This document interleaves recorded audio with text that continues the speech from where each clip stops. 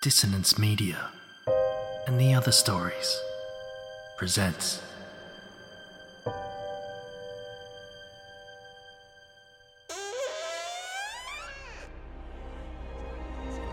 Step into the abyss of After the Gloaming, a gothic fiction podcast that delves into the depths of human emotion. Unyielding love, revenge, internal struggles, and restless souls await you in 9 haunting episodes, where dread, fear, and rare glimpses of eerie happiness linger. Dare to listen on your favourite podcatcher? After the Gloaming beckons. Search now, but beware. Innocence will be left behind.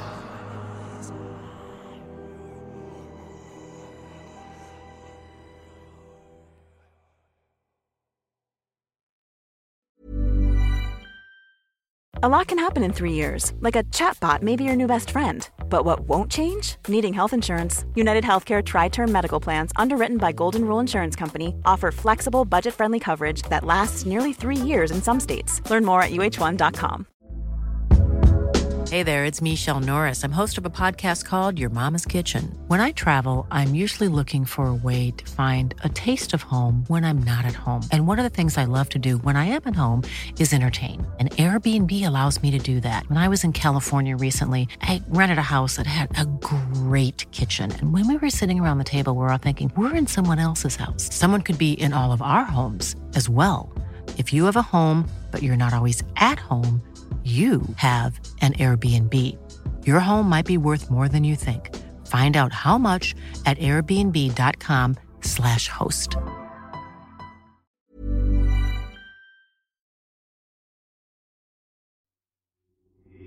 These aren't the stories your mother told you. No, these are the other stories.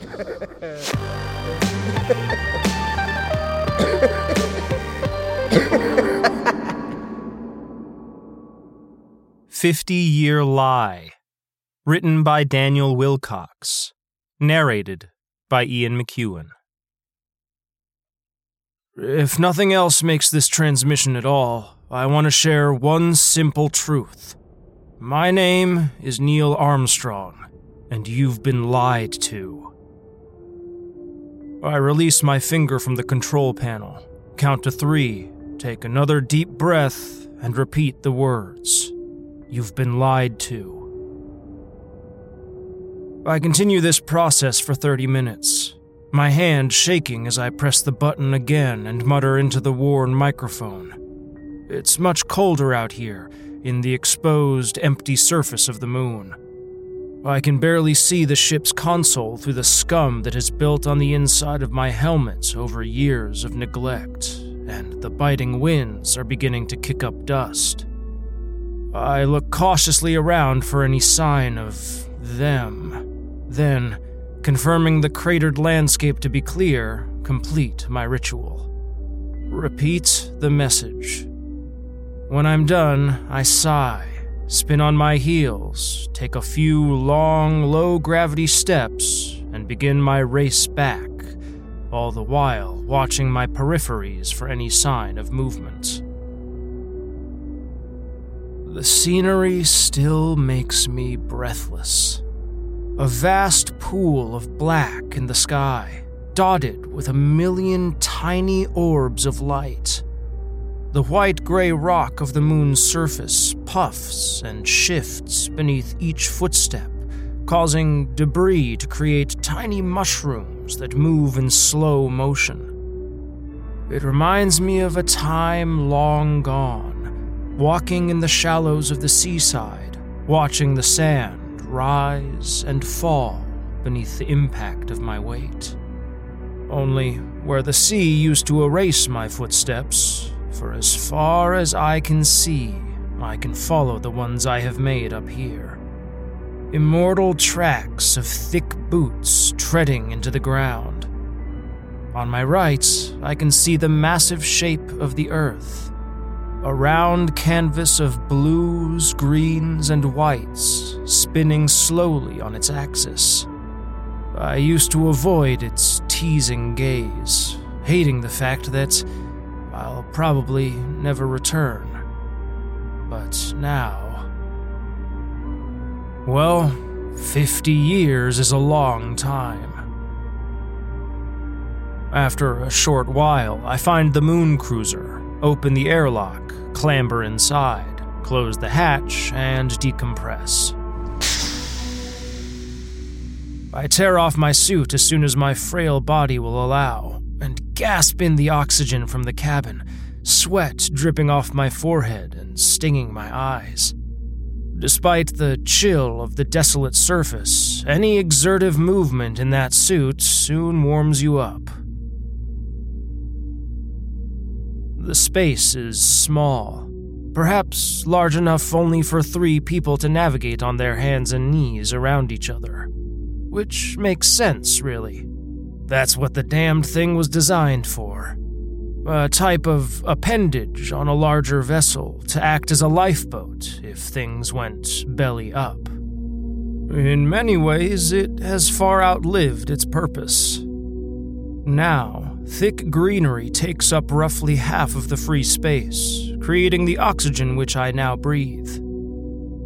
In those first few days before we became stranded, it was clear that we'd need 3 core components to survive: food, drink, and oxygen. You should have seen our faces when we discovered that smallest clump of dirt stuck to the underside of our shoes. A colony of bacteria and cells ready to be carefully nurtured and harvested. A little brown parcel of potential. Boy, oh boy. Oh, how we thought our luck had changed. It all seems so distant now, the 3 of us. That colossal moment that we completed the impossible. The dream that I'd had since I was a small child and sat reading comics on my mother's living room floor, wishing that I, like the characters on those pages, could make it to outer space and walk the extraterrestrial plains. Just one man and his suit, alone in the universe, making giant advances in scientific data and immortalizing himself as a hero forever. I suppose, in some way, I've achieved that, or at least they achieved it on my behalf.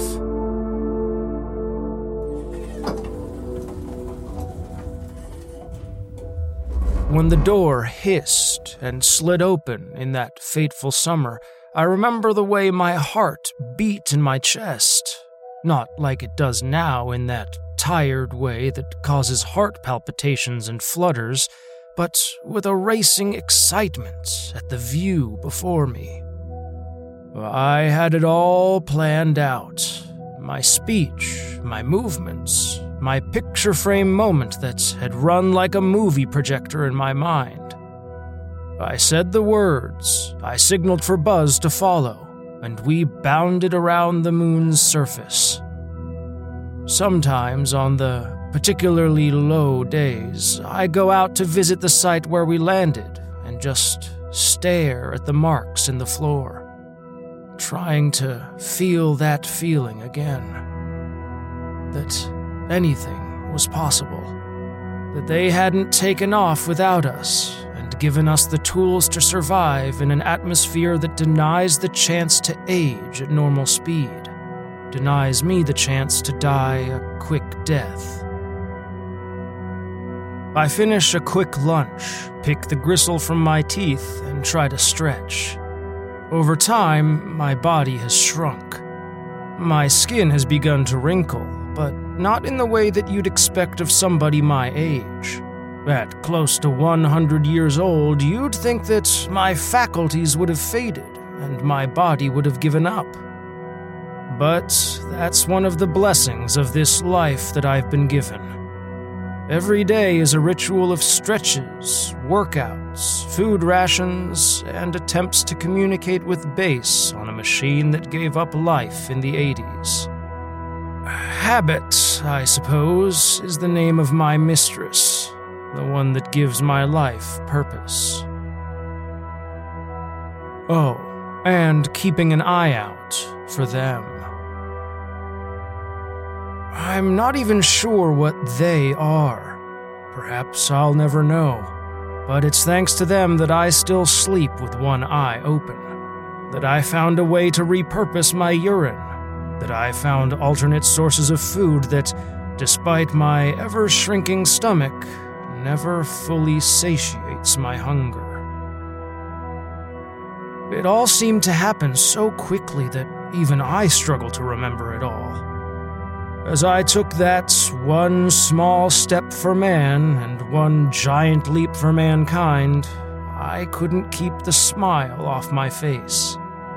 I'm sure the cameras would never be able to capture the glee behind the reflective shine of our helmets, but me and my buddy Buzz were elated, high off victory. You know that feeling of watching your favorite sports team lift a title in their home stadium? Imagine that, but magnified 100 times over. We thought we'd have enough oxygen for an hour and a half outside the ship. Turned out that we got lucky, and that 90 minutes stretched to 120.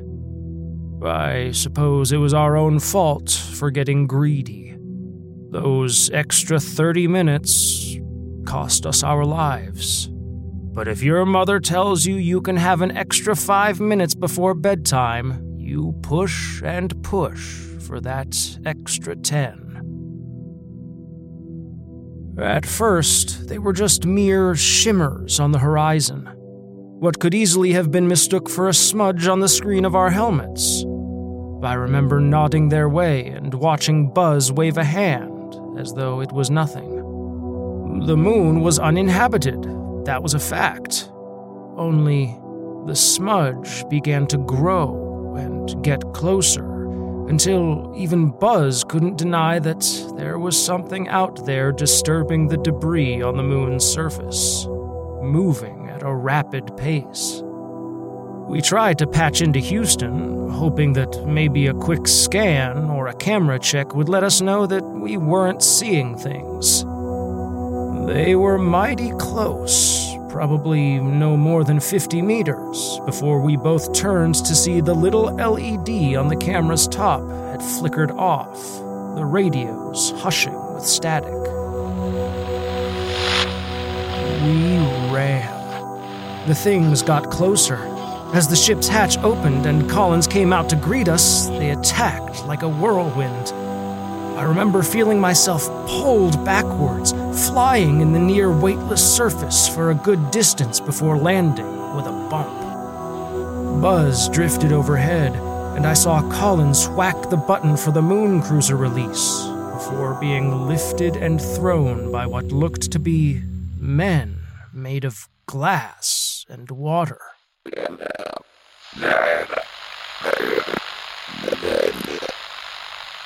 By the time Collins had landed, I looked up and saw now that the things had taken our shape, had become us. There they were, Neil Armstrong, Buzz Aldrin, and Michael Collins, the first men to successfully lead a mission that placed footsteps on the moon. The cameras were back on. The ship's door closed, the thrusters kicked in, and they were off. I don't know how they did it. Hell, I don't even know if there really are any more around here. All I know now is that I am alone. I shuffle inside the moon cruiser and close my eyes. At 1300 hours, it's about time for a nap. I settle down and stretch as best I can, feeling something jab into my side as I relax. It used to smell in here at one point, I suppose. Collins was the first to die, a mixture of panic attacks and malnourishment. when we ran out of foil-wrapped rations, we chanced nibbles on the soil and vegetation that slowly grew under my careful watch. But that wreaked havoc with his stomach, and Buzz and I watched Collins's final breaths leave as he settled in for a permanent sleep. It was Buzz's idea to look around the landing site for anything that might potentially help us contact home. My heart beat fast in my chest when I first saw that those things had released the communications panel and left it to float back down. Were they intelligent? I'd say so. That seemed like the cruelest thing to do. No power, no receiver. Just a button on a box that used to let us talk to the people on that giant marble. Buzz died shortly after Collins. I discovered then that I had something that the other two just didn't have. Something that would help me survive and long outlive them, until maybe a day would come when another ship would land and continue the work that we'd started. After all, if we had managed to succeed, surely that would encourage more to continue the exploration. It's not like we could have faked the entire thing. It was a hunger for life that kept me living, and a steeled determination that meant I'd do what it took to survive. In a way, I guess that their deaths were sacrificial. They served a greater purpose. Over the days after they died, their bodies began to inflate as they decomposed. At first, I found this alarming, until I realized that their skin was stretching too, creating more substance matter that I could use. By eating just a meager portion of meat and gristle per day, I'm able to keep my body alive with protein. The remaining fluid in their body keeps me topped up on iron and adds some flavor to an otherwise dull diet. I suppose I'll never be rescued now. Maybe I'd given up hope a long time ago. I haven't seen the glass creatures since that day, and maybe I never will again. So, what am I holding on for? Habit, I guess. The next day, before I head out to send my message, I look down at them. The shimmering glass bodies of my fallen comrades. Or at least, what remains. I suppose that, really, it was never their flesh that kept me sustained. Really, I need no sustenance anymore. Whatever those things were gave us the tools for survival in a harsh world. Who knows? Maybe someday there will be another exploration, and I'll be able to head back and tell my story. If nothing else makes this transmission at all, I want to share one simple truth. My name is Neil Armstrong.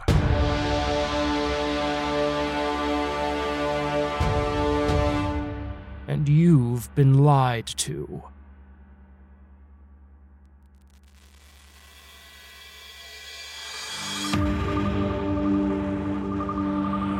I hope you enjoyed this episode of The Other Stories.